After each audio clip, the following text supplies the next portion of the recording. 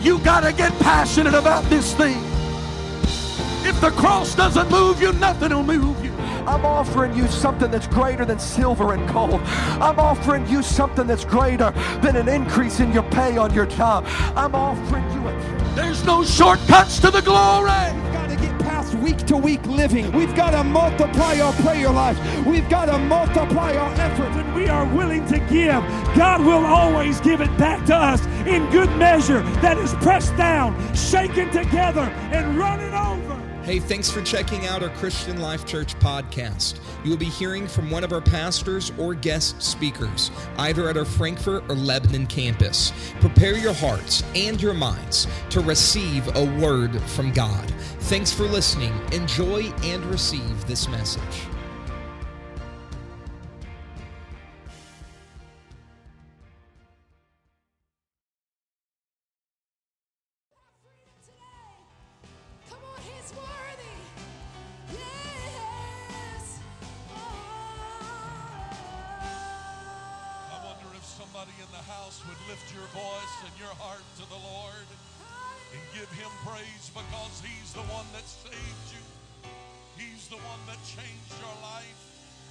Come on, give him praise for that this morning.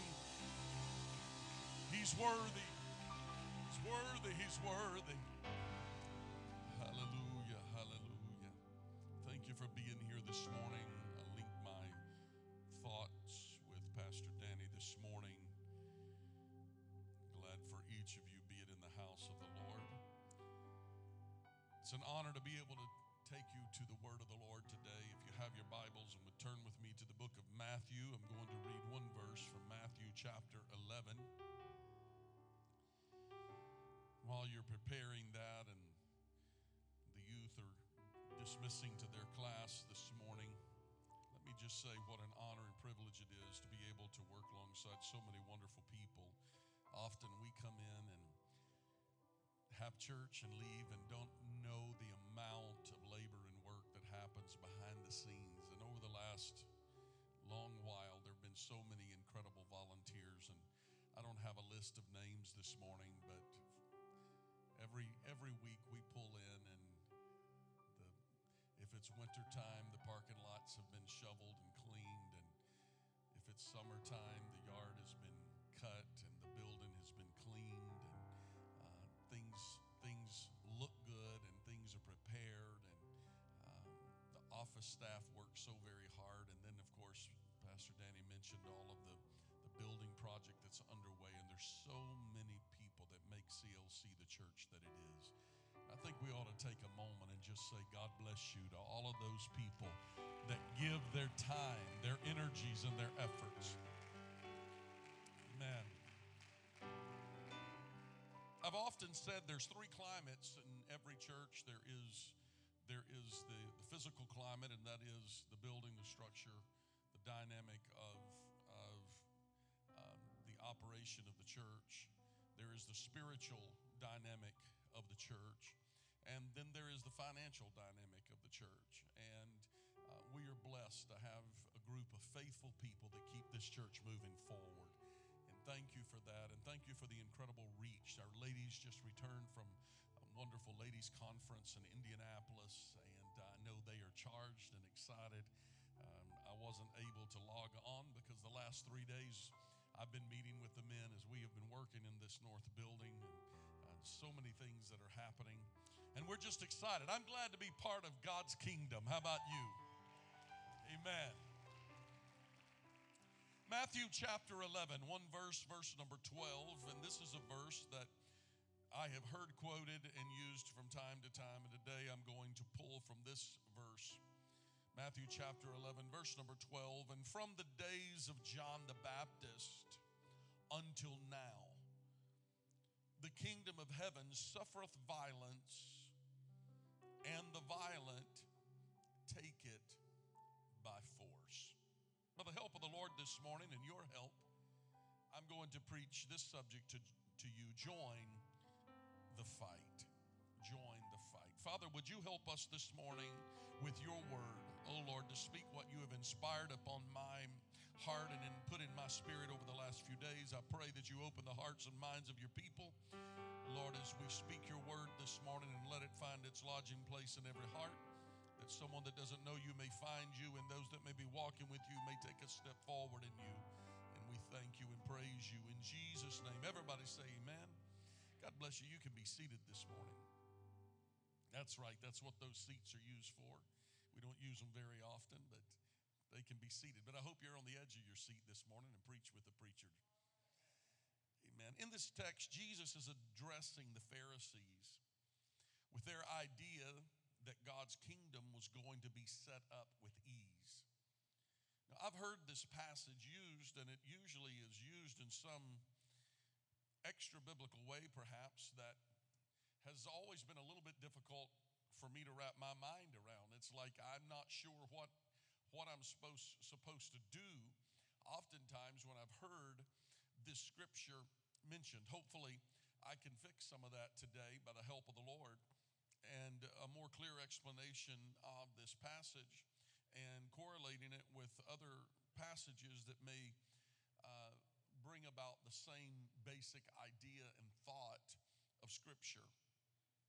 The Pharisees had this concept that God was going to set up some sort of perhaps a golden kingdom with a beautiful golden palace, and the world would flock there for peaceful rest and relaxation. And that's what serving God is about. I got a feeling that if serving God was all a bed of roses and everything was perfect, and the moment that you were born again, that all troubles in life vanished, it wouldn't be nearly as difficult to persuade people to serve the Lord. But unfortunately, we have learned through the years that when you serve God, there is an insulation from the world, but not an isolation from the world. And we've learned that it rains on the just and on the unjust. The difference is that when certain tragedy comes, particularly loss, the apostle wrote about it and said, for we don't hope as we don't grieve, or we don't weep as those having no hope. Even in death, he's talking about for a child of God, for we have a hope that's beyond this world. And so when we go through the trials and tests and troubles of life, the difference is we have God working in our life with a faith and a knowledge in God that others do not have.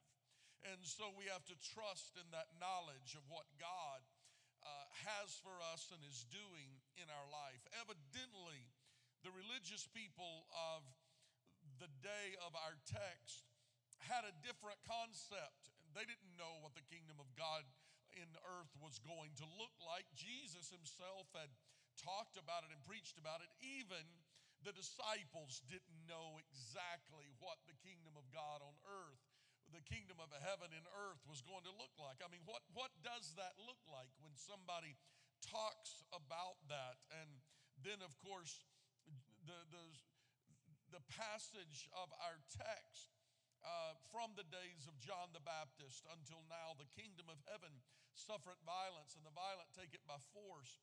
There was a concept that was being taught, because the whole idea of some sort of a golden kingdom and golden palace, and that, by the way, is not a biblical term I'm using. It's just a concept. The only way that I know to describe what I see happening in this text, where that the kingdom of God in earth in their mind must have been a perpetual place of euphoria. It's just rest and relaxation and enjoyment, and followers would amass by the tens of millions, and the world would all come together, and everybody would follow Christ, and everybody would enjoy peaceful days and ice cream socials or maybe it was hummus dinners. I don't know. But whatever it may have been in that day, that would have been an unparalleled sense of peace and euphoria in their mind's eye of what the kingdom of God in earth would look like. But this has never been God's plan for his kingdom. not from the beginning. God never promised that serving Him would be a bed of roses. As a matter of fact, the scripture tells us to deny ourselves and to take up our cross and follow Him. Now, that's why people struggle with serving God. Because serving God actually comes with a price. There is a benefit to serving God. And hopefully I'm preaching to a group of people today that understands the benefits of serving God. And I can talk for a minute about the other side of serving God, because it's not all a bed of roses and everything doesn't automatically just work out to where it makes you feel good. But in the end, serving God will always work out in your best interest. Now, this is the whole idea. Everything in the kingdom of God is not quick enjoyment and gratification, but it is an eternal, it is an ending enjoyment. It is an ending peace. It is an ending satisfaction. But God's kingdom there's never been the purpose of God's kingdom. It's never described as this place of no troubles and no sorrow and no grief. Not in this life. That is not the story of this life. The whole story is that in the end, that heaven will be a place of no grief and no sorrow and no pain. And so for a season, though we walk through heaviness, because we know that there is a more eternal weight of glory that is awaiting us. Am I making any sense this morning? And so the whole idea is that what we go through here and what we face here is just temporal. It's just for a little while, but it's worth it all. One of these days, we're going to say it was worth it all. That's the whole idea, that the Lord is saying, my kingdom will come with a price, and that price may include war. For the kingdom of heaven suffereth violence, and the violent take it by force. There was an idea here. This was a perhaps war cry. Maybe this was a point where the Lord was trying to speak to His people and help them understand, hey, serving me is not going to be a bed of roses, but there may be some war, there may be some work, there may be some labor, but it's going to be worth it all. You will take it, but you may have to do so by force.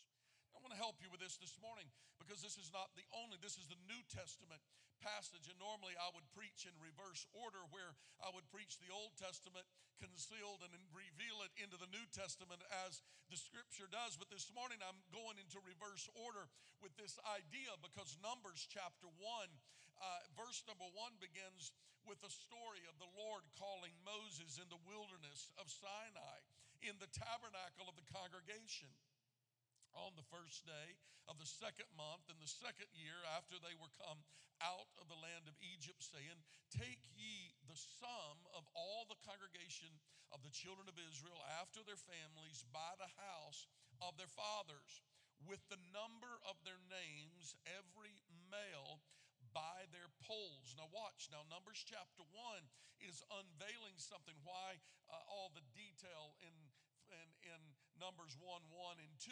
Because it is giving us a very governmental order to how they were to handle what was about to be unfolded. So it said, go in to the tabernacle of the house, and it's to do it at this specific time, and take a certain number of the people, of the children of Israel, of their families, and it's counted by numbers. And verse 3 says, from 20 years old and upward, all that are able to go forth into war in Israel. Watch this now. And thou and Aaron shall number them by their armies. So go into the house on this certain day, count the people, find out who is there. Here's some age-specific ideas. And then verse 4, and with you there shall be a man of every tribe, every head of house in the house of his fathers. Am I doing okay this morning? I want to help you understand where I'm coming from today. In this text in Numbers, we find the first recorded army draft. There's no other way that I know to explain it. This was a military draft that was being set up, and it was to happen at a certain time, a certain age, the way it was to work. God told Moses exactly how he wanted it to be done. At the end of the draft, Israel had an army that would have numbered upwards of 600,000 men. And of course, we know the end of the story. That army was unstoppable. I feel so moved in my spirit today to speak to some folks in this house and let you know that God has aligned the times and the seasons and the places. It's not by accident that we are where we are in the societal timeline and God's great timeline of this universe. It's not by accident. God has created the alignment of all things, and God has aligned your life, and God has brought your life into order. He has placed you where you are. You are in the right place. You're not in the wrong place. You're in the right place. Whatever you're dealing with, whatever you're going through, whatever you're facing in life, that's just temporal. Everybody say that's life. I'm not making light for those of you that may be going through really tough times, but it is life. It rains on the just and unjust. We all go through it. We all walk through days. My wife and I know about those days, of those hard days, and I don't want to talk too often about this, but the cancer that she battled for a season was so very trying in our life, in our home, in our family, even in the church. There was a deep effect on but there was an end to it. There was another side to it. And today God has blessed, and here we are today rejoicing in what the Lord has done. So not making light of what you have gone through or maybe going through, but what I am speaking to you today is that wherever you are, God has, He maybe didn't design it for you or plan it for you. Maybe it's just part of life that you are where you are. Maybe God just allowed it to happen to you because He's working everything for your good. That's what the Bible said. He's not against you. He's not working against you. He's not trying to. There was only a few times in Scripture where God allowed Israel to fail. He allowed them because of their disobedience. He allowed them to walk through some things, through some darkness. He allowed that into their life so that they would, in the end, be saved and draw themselves back to the Lord. And so what you're going through in life, I don't immediately jump to the idea of God must be punishing me or God must be against me. Oftentimes what we go through is just a season of life. It is just what we are facing, what we are dealing with. And in this text in Numbers, he reaches into the homes and families of people, and he says, now it's time for you to join in the battle. Now it is time for you to enlist in the service of the kingdom of God. And I do feel so much today in my spirit to say to every person that is in this house that I believe, regardless where you are in life, whether you're a young married, a middle age, or you're a senior in the house, whether you've been in the church for a long time or whether you're new around here, it doesn't matter. But the Lord has assigned a season for us to enlist in the battle.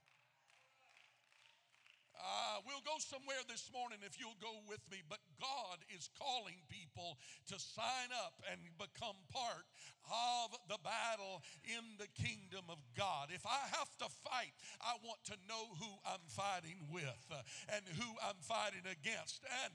But that's not all. I don't only want to know who my enemy is, I also want to know who my brother and sister that are in battle with me, who's fighting on my side. Come on, somebody.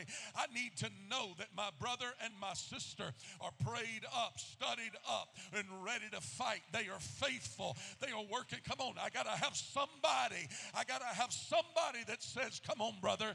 Come on, sister. I'm with you. I'm for you. I'm not against you. I'm on your side. I'm with you. The devil is our enemy. I'm not your enemy. I'm not against you. God is not against you.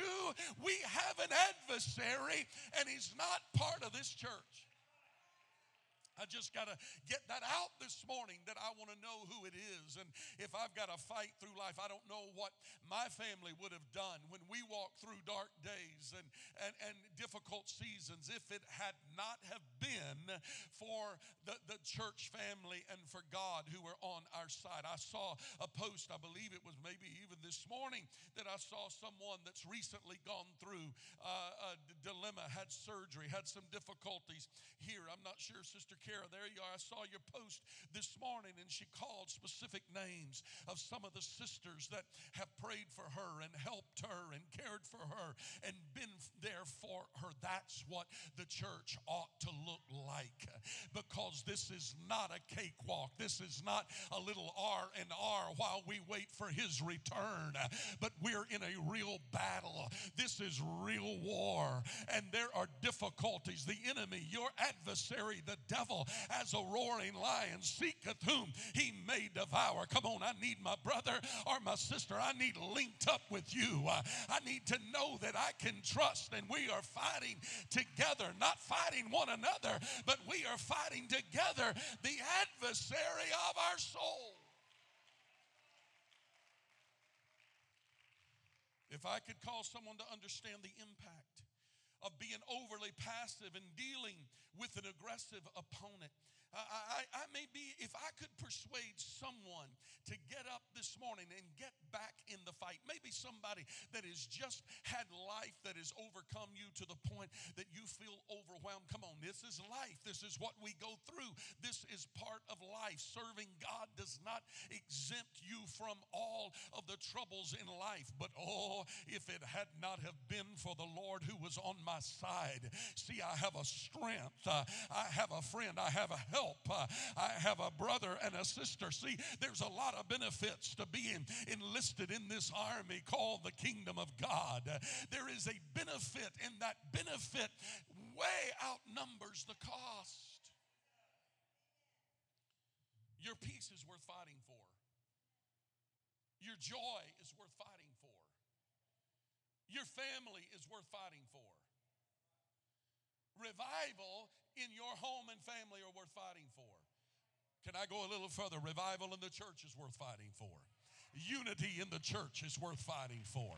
It may be a risk involved, but it's worth fighting for, because nobody has ever been victorious when they become an island unto themselves, and no kingdom divided is ever going to stand. But when the church unifies, when our families come together, when our leadership comes together, when the people of God come together, how good and how pleasant for brethren to dwell together in unity. May I say, I don't want to fight when I don't know if my opponent is on my side or against me. Come on, we got to get together. We got to work together, pray together, and love one another. If we're going to have revival, we have to have unity. It's time to stop watching from the sideline. See, some had the idea that life was going to just come because I'm now serving God, and things ought to be easier for me because I am entitled. Don't ever get an entitlement mentality when you are in the kingdom of God. That's right. That's right. It doesn't matter whether you come. Yesterday we were teasing a little while. We had 2 or 3 guys. We started at 8 o'clock yesterday morning, and 2 or 3 guys, their wives are gone. So these guys are having to get up, take care of their kids, and the wives are chuckling right now. They're having to learn how to pull double duty. And so, about 9 o'clock, they come in looking like they're just worn out, lost their, I don't know if their dog died. I'm not sure. Some of them came in a little late yesterday, and they were yesterday, and Brother Phil bought lunch. Thank you, Brother Phil, for that. That was kind. We went to lunch yesterday, and we're sitting there, and I kind of looked around at somebody next to me. I said, you know, this is kind of a biblical story here. You know, some came in about 11 o'clock and left at 11:30 to go eat lunch, but even those that enlist in the last hour, they still get the same pay as those who got there at 8 o'clock this morning. But hey, that's the way the kingdom of God is. Don't think because you got up early and because you've been so faithful and you pray an hour a day and read your Bible every day that it automatically means that I'm entitled to everything being perfect in my life. Listen, we've got to lose an entitlement mentality and realize this is war. I'm in war. I'm in battle. I'm on the battlefield. It may not feel good, but my survival depends on it. I can't worry about somebody else's input. I'm worried about what I'm doing in the kingdom and how hard I'm working in the kingdom. And it doesn't have to be about me and for me, but it's about him and his kingdom, because I'm fighting for my family, for my home, for the lost souls of this community. We are fighting in the kingdom of God.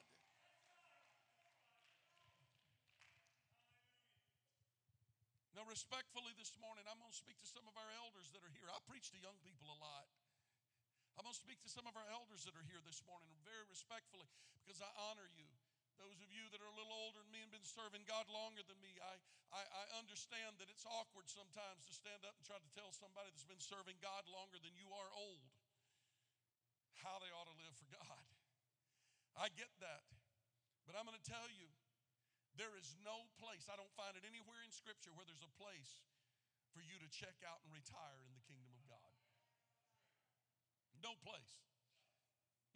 I feel the help of the Lord this morning, because I'm speaking to every elder. I understand the health conditions. My father, I went to Texas for a funeral last week, and I was there with my father, who is getting ready to turn 89 years old here in just another couple of months. And I was talking, and he said, son, he said, I can't make it to church like I used to. I can't get around like I used to. And sometimes it is all he can do to just get from the car into the house, and he has to sit down again. He's becoming weak. I remember, I'm 55 years old. I remember when my father was a young man, a young preacher. I remember him preaching and standing on the front pews when he preached. I remember my dad worshiping God. I remember him full of vitality and strength and energy. I remember my dad able to dance and shout before the Lord. And I remember his strong voice that he would lift, that now may not be as strong, and it may not be as strong as it once was. Listen,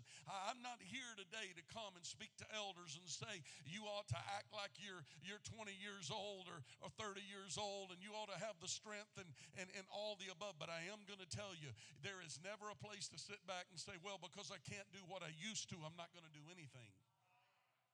I'm just going to check out and let them go ahead and move the church forward. Listen, it may be the prayer that you pray in the secret place of your home that changes the dynamic of a service, that affects the hearts of somebody in this community. Come on, there's no place. What you do may change. Listen, I'm 55 and I can't do what I used to do, but I came this morning to tell you that what I can do, I'm going to do with all of my might. That's what I'm calling us to do. Come on, get up from where you are and do what you can. Give God what you can. You may not be able to stand every time somebody in the room stands, but maybe you can just lift a hand and say amen.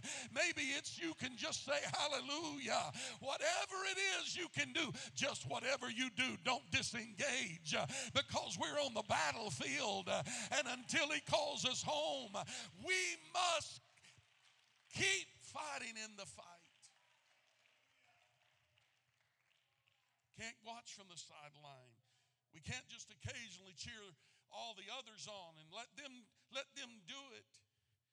But we must engage in the battle. We need warriors in this battle.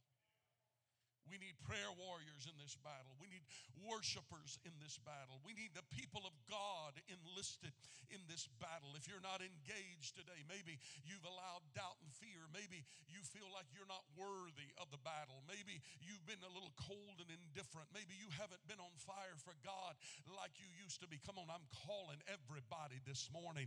It's time for you to say, I'm tired of sitting on the sidelines and watching the enemy have his way in my home, in my family, in relationships with my children. Whatever it may be, this morning is a good day to say, I am enlisting in the army. I am getting signed up in the army. Come on, you're not going to come shake the preacher's hand or sign a roster, but in this kingdom, you were born into it. And when you're in God's hand, no man can take you out. We don't vote you in and we don't vote you out. This is God's kingdom, and it's up to you. It is according to your faith. It is what you want to do. And I call you this morning to say, come on, get over the hurt. Come on, get over the pain. Come on, get over the self-pity. Get up from where you are and say, it's time to fight in this battle. See, there's a danger in those that watch while others fight and claim victory when the battle is won. And the danger of that is that one who doesn't pay the price of war and doesn't put everything on the line for the cause of God's kingdom will never pass on to the next generation the reality of the personal cost of victory. When people really don't engage, there is a real concern. You want to know what I've learned through the years of serving God and in my involvement, in lifetime involvement in ministry, is that people, when they put a little skin in the game, they feel so much different. It's easy for us to judge somebody else and be easy on ourselves. To get a better amen than that out of this congregation. It's easy to watch from the sideline and say what they ought to do.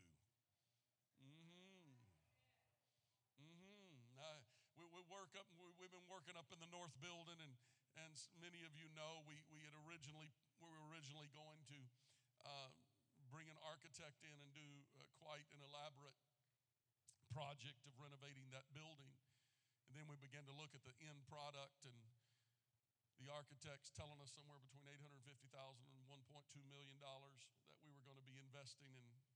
It didn't take us long to decide what can we do on our own. And so we started trying to figure out what we're doing, and without an architect and engineer involved, we start relying on some of our good and faithful men with much experience in these areas. And we're blessed. We have professionals in many of the fields and wisdom on our board of trustees, and men making good decisions and godly decisions, and being good stewards of our time and of our treasure and of our talents. And so we come together, and somebody thinks we should do it this way, and somebody else thinks we should do it this way.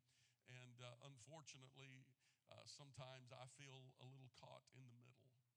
And I'm trying to listen and trying to make decisions and trying to follow along and help everybody be involved. But this is what I've noticed. When we were building this building, and we got over into this building, and we were working here, and there's always decisions to be made when you're in construction. Any of you that have ever built anything know there's always decisions. And so we're making decisions, and somebody said, what do you think, Pastor? What do you want to do? And so I usually go and grab 2 or 3 guys that are decision makers and pull them together and say, what do you guys think? This is our option. And if it's a big ticket item, I may send a text or email to the board of trustees and those that are managing budgets and make sure that we're okay and we're working through it. And in the end, they said, well, what if somebody doesn't like the way that this turned out? I said, well, I'm just going to tell them the committee decided to do it. And so somebody said, well, who's the committee? I said, those that show up to work. Those that show, you know why? They got skin in the game. They showed up. They're here. They're working. They're working. It's, you ever been doing something? You ever been doing something and somebody comes strolling up? Maybe you're just washing your car and somebody comes up and they're like, well, I'm going to tell you why you ought to do that. Anybody know what I'm talking about? Yeah, well, this is the way it ought to be. Well, where were you? Where you been? Where you been? You see, it's easy in the kingdom of God for people just to say, well, I'm going to sit on the sideline, but every time something doesn't go the way I think it should, I'm either going to get offended or I'm going to speak the way I think it ought to be, but I'm not going to do anything to change it. I heard one of our elders make a statement, and he said the church is full of thermometers, people that can tell you how hot and how cold it is. But he said, the thing about a thermometer, all they do is tell you what's right and what's wrong, but it takes a thermostat to kick the furnaces on so that it changes the atmosphere. I don't want to be melodramatic this morning by slowing down to talk to you about this, but what I'm telling you, in the kingdom of God, when I start talking about you engaging, we've got to do more than just have somebody that just says, well, I know the way it ought to be done. I want somebody to engage in this battle that we're in and say, hey, I'm going to put some skin in the game. I'm going to worship. I'm going to pray. I'm going to invest. I'm going to be faithful. I'm going to show up. I'm going to give. I'm going to labor. Come on. We've got to do more than just, there is so much that happens behind the scenes. I heard this past week in our pastoral meeting, somebody said we presently have 9 Bible studies that are going on. We have 2 Bible studies, group Bible studies, Path of Life every Sunday morning. We have work days. We have Genesis process for overcomers. We have so many different things that are happening. Somebody, we were dealing with something, and somebody said, how often is your building used? And I said, every day. They said, every day. I said, there's something going on at the church every day. And you know what I notice? A lot of times it's the same people that are making it happen every day. Ooh, you feel that tension in the room right now? Look up here. I love you. I hope you still love me. I'm not singing a Barney song either. That's from way back in the 2000s. I hope you love me. I love you, but I am telling you, we must engage. Here's what I'm telling you. Young, old, new, established, it doesn't matter. There is a place for you. You need to engage in what God is doing. Come on, you need to get some skin in the game and say, I'm going to be there. I'm going to be faithful. I'm going to give. I'm going to pray. I'm going to worship. I'm going to teach. I'm going to love. I'm going to reach. If something's happening, I want to be in the middle of what it's doing. And you know why? Because then you can pass it on to your kids and to your grandchildren and tell them, listen, let me tell you, this is why we do it. And you've got a story to tell your children and a story for your grandchildren and a story for your great-grandchildren of God's faithfulness because you engaged in the battle.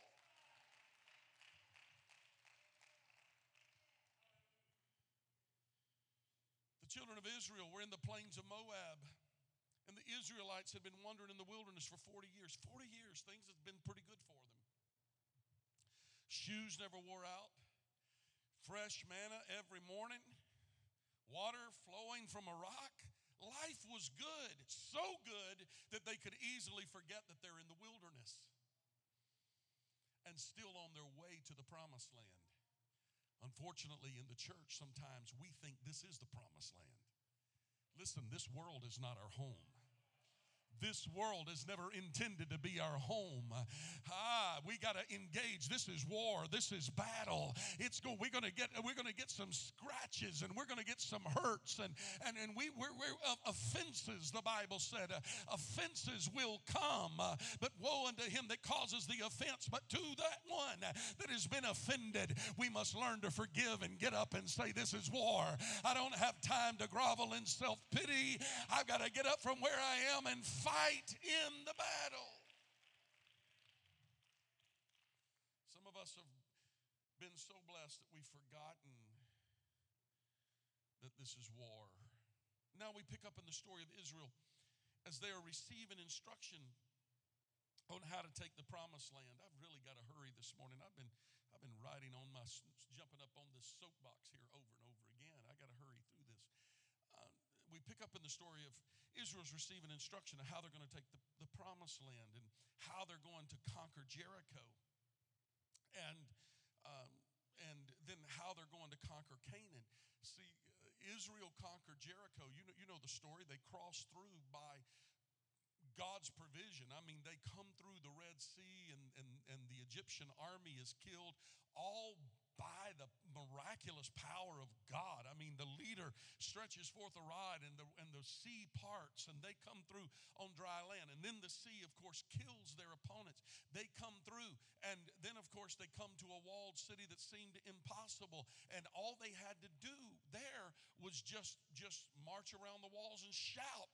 And the walls came down with a shout. And a lot of people get about that far in serving God and think, when I start serving God, there's a promised land. And between here and there, it's going to be the miraculous provision, and all of my adversaries are going to be killed, and everything that I face is going to come down. The walls are going to fall because I come to church and I shout and I clap and I support and I'm faithful. But listen, it doesn't always come through that, because the next thing was they had to conquer Canaan. And if they were going to conquer Canaan, the Bible said they were going to have to fight. Everybody say, that means war. That means war. That mean they had to get up from where they are, and they had to decide to fight.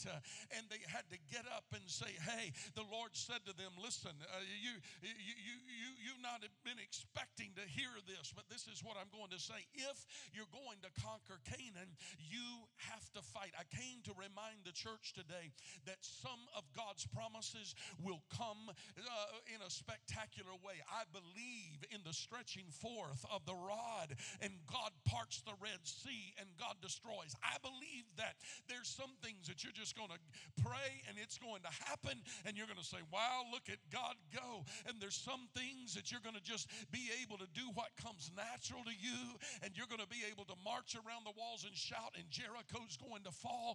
But there will be a Canaan in your life that you're going to have to suit up and armor up and get ready for, and say, hey, is this worth fighting? Oh, it's the promised land.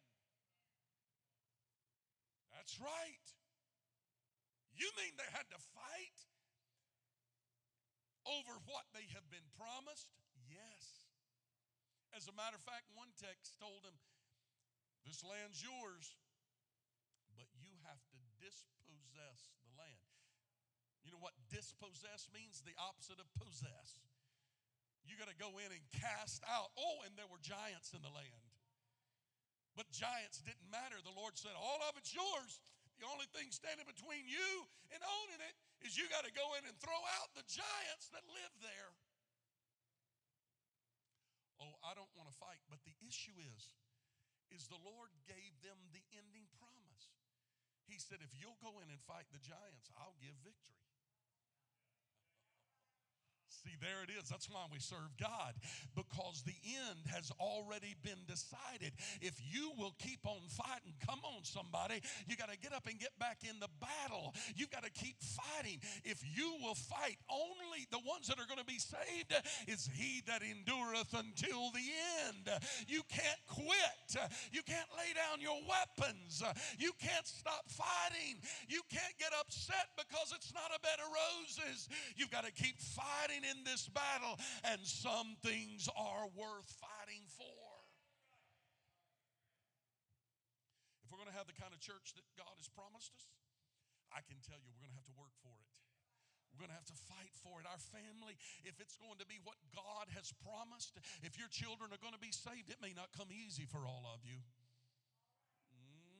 You're going to have some patience.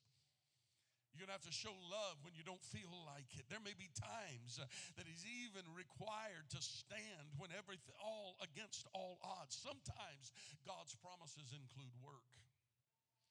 And sometimes God's promises includes waiting.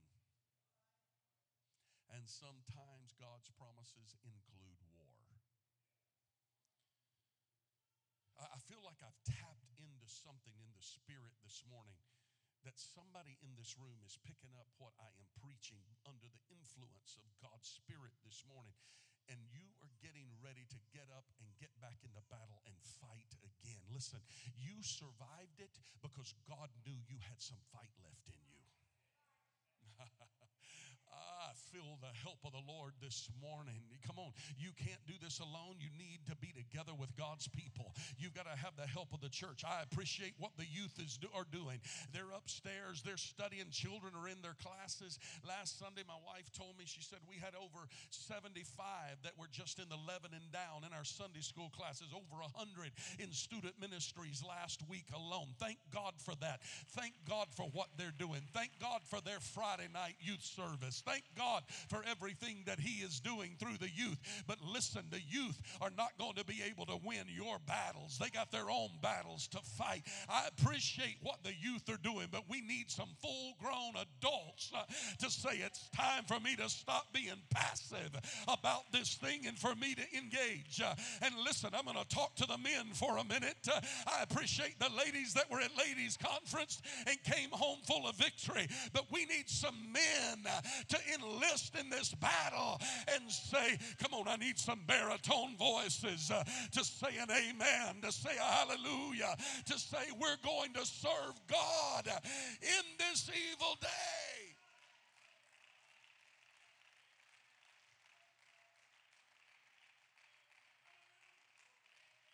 We've been given some great and precious promises, but they will require us to engage.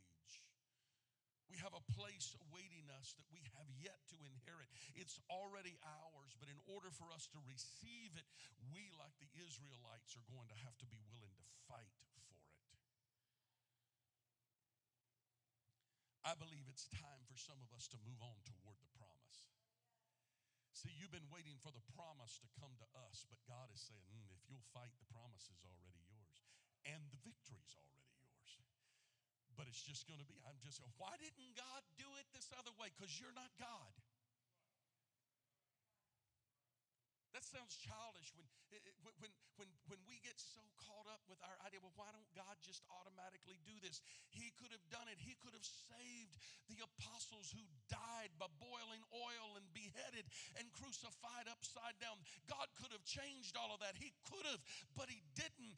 I don't know the why that God lets us go through the things that He lets us go through, but I do know that He says we've got to engage in the battle, because since John the Baptist, the kingdom of heaven has suffered violence, but listen, we've got to be a little more violent, because the violent are going to take it by force. That means that all that hell has to offer is going to come against the people of God, but the people of God are going to have to rise stronger in faith, stronger in prayer, stronger in faithfulness, and declare, not on my watch, not in my home and family, I will stand, not in my church.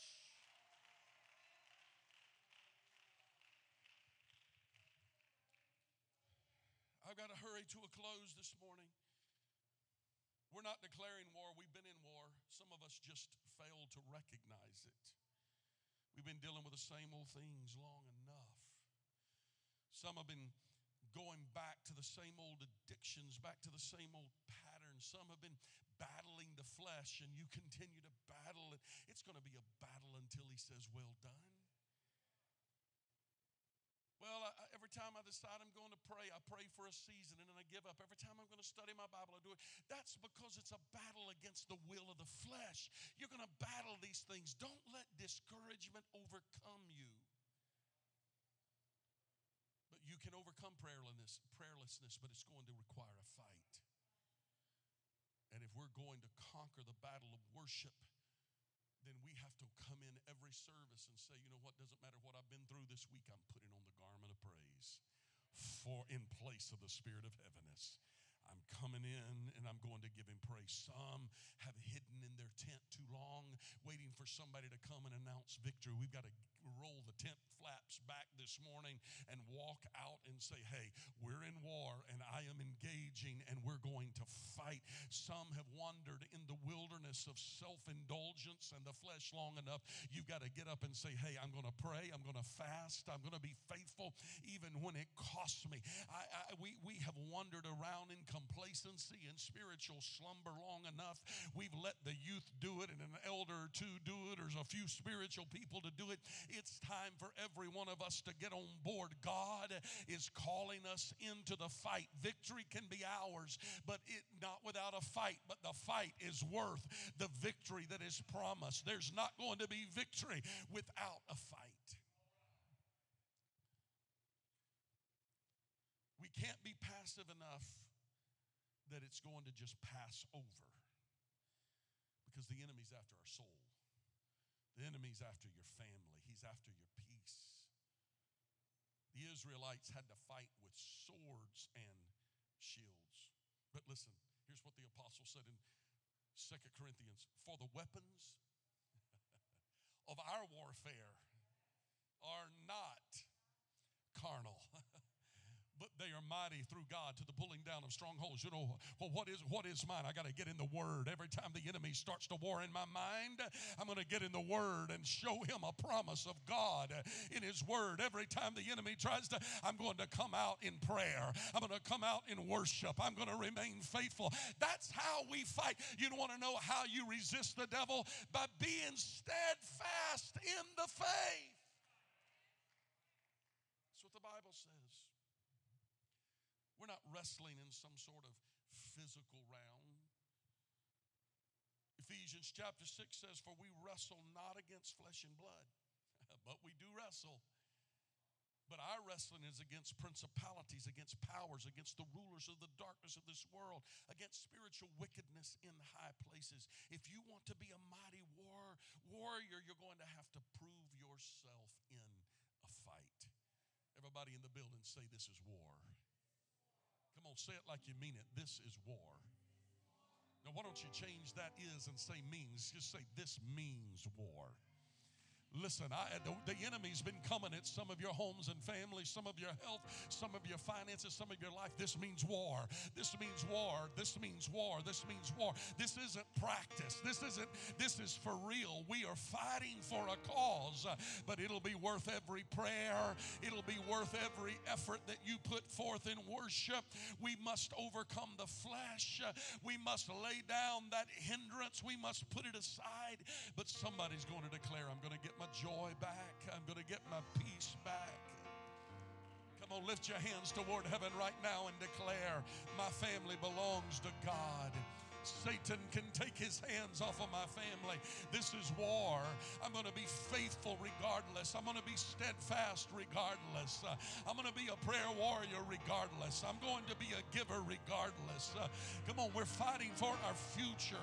We're not just fighting for ourselves, but we're fighting for our homes and our families. We're fighting for our souls, their eternal destiny. Heads are bowed, eyes are closed all over the room right now. Maybe somebody in this room has heard the word of the Lord, and maybe you've been the one that's been sitting on the sideline. I'm reaching for you this morning to make your decision. I'm going to give you a moment to make up in your mind this morning how you're going to respond, because in the next 30 seconds I'm going to open these altars, and when I do, you can either go right back to the way things have been in your life, or you can step out and declare, I'm joining in the battle. I'm getting on board in the fight. It doesn't mean that you walked away from God. It just means you've allowed other priorities to come into your life. Come on, are you ready to cast down every stronghold, every imagination, every evil way? I open these altars to you now. Would you step from where you are?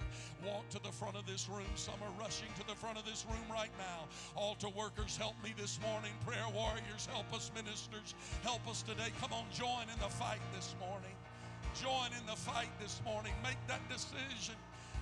I want to get back to the place that I once was in God. I want to have that joy restored. This is how I fight my battles. This is how I fight my battles. Come on, respond this morning. This is how I fight my battles. This is how I fight my battles. This is how I fight my battles. This is how I fight my battles. This is how I fight my battles. Come on, Somebody engage right now. Turn this house into a prayer room. Don't worry about what your neighbor is doing. Just you and God for a few moments today. Just you and God today. Oh. This is how I fight my battles. Yes. This is how I fight my battles. This is how I fight my battles. God is for This is you. how I fight my battles. This is how I fight my battles. This is how I fight my battles. This is how I fight my battles. This is how I fight my battles. This is how I fight. This is how I fight my battles. This is how I fight. This is how I fight my battles. Yeah, this is how I fight my battles. This is how I fight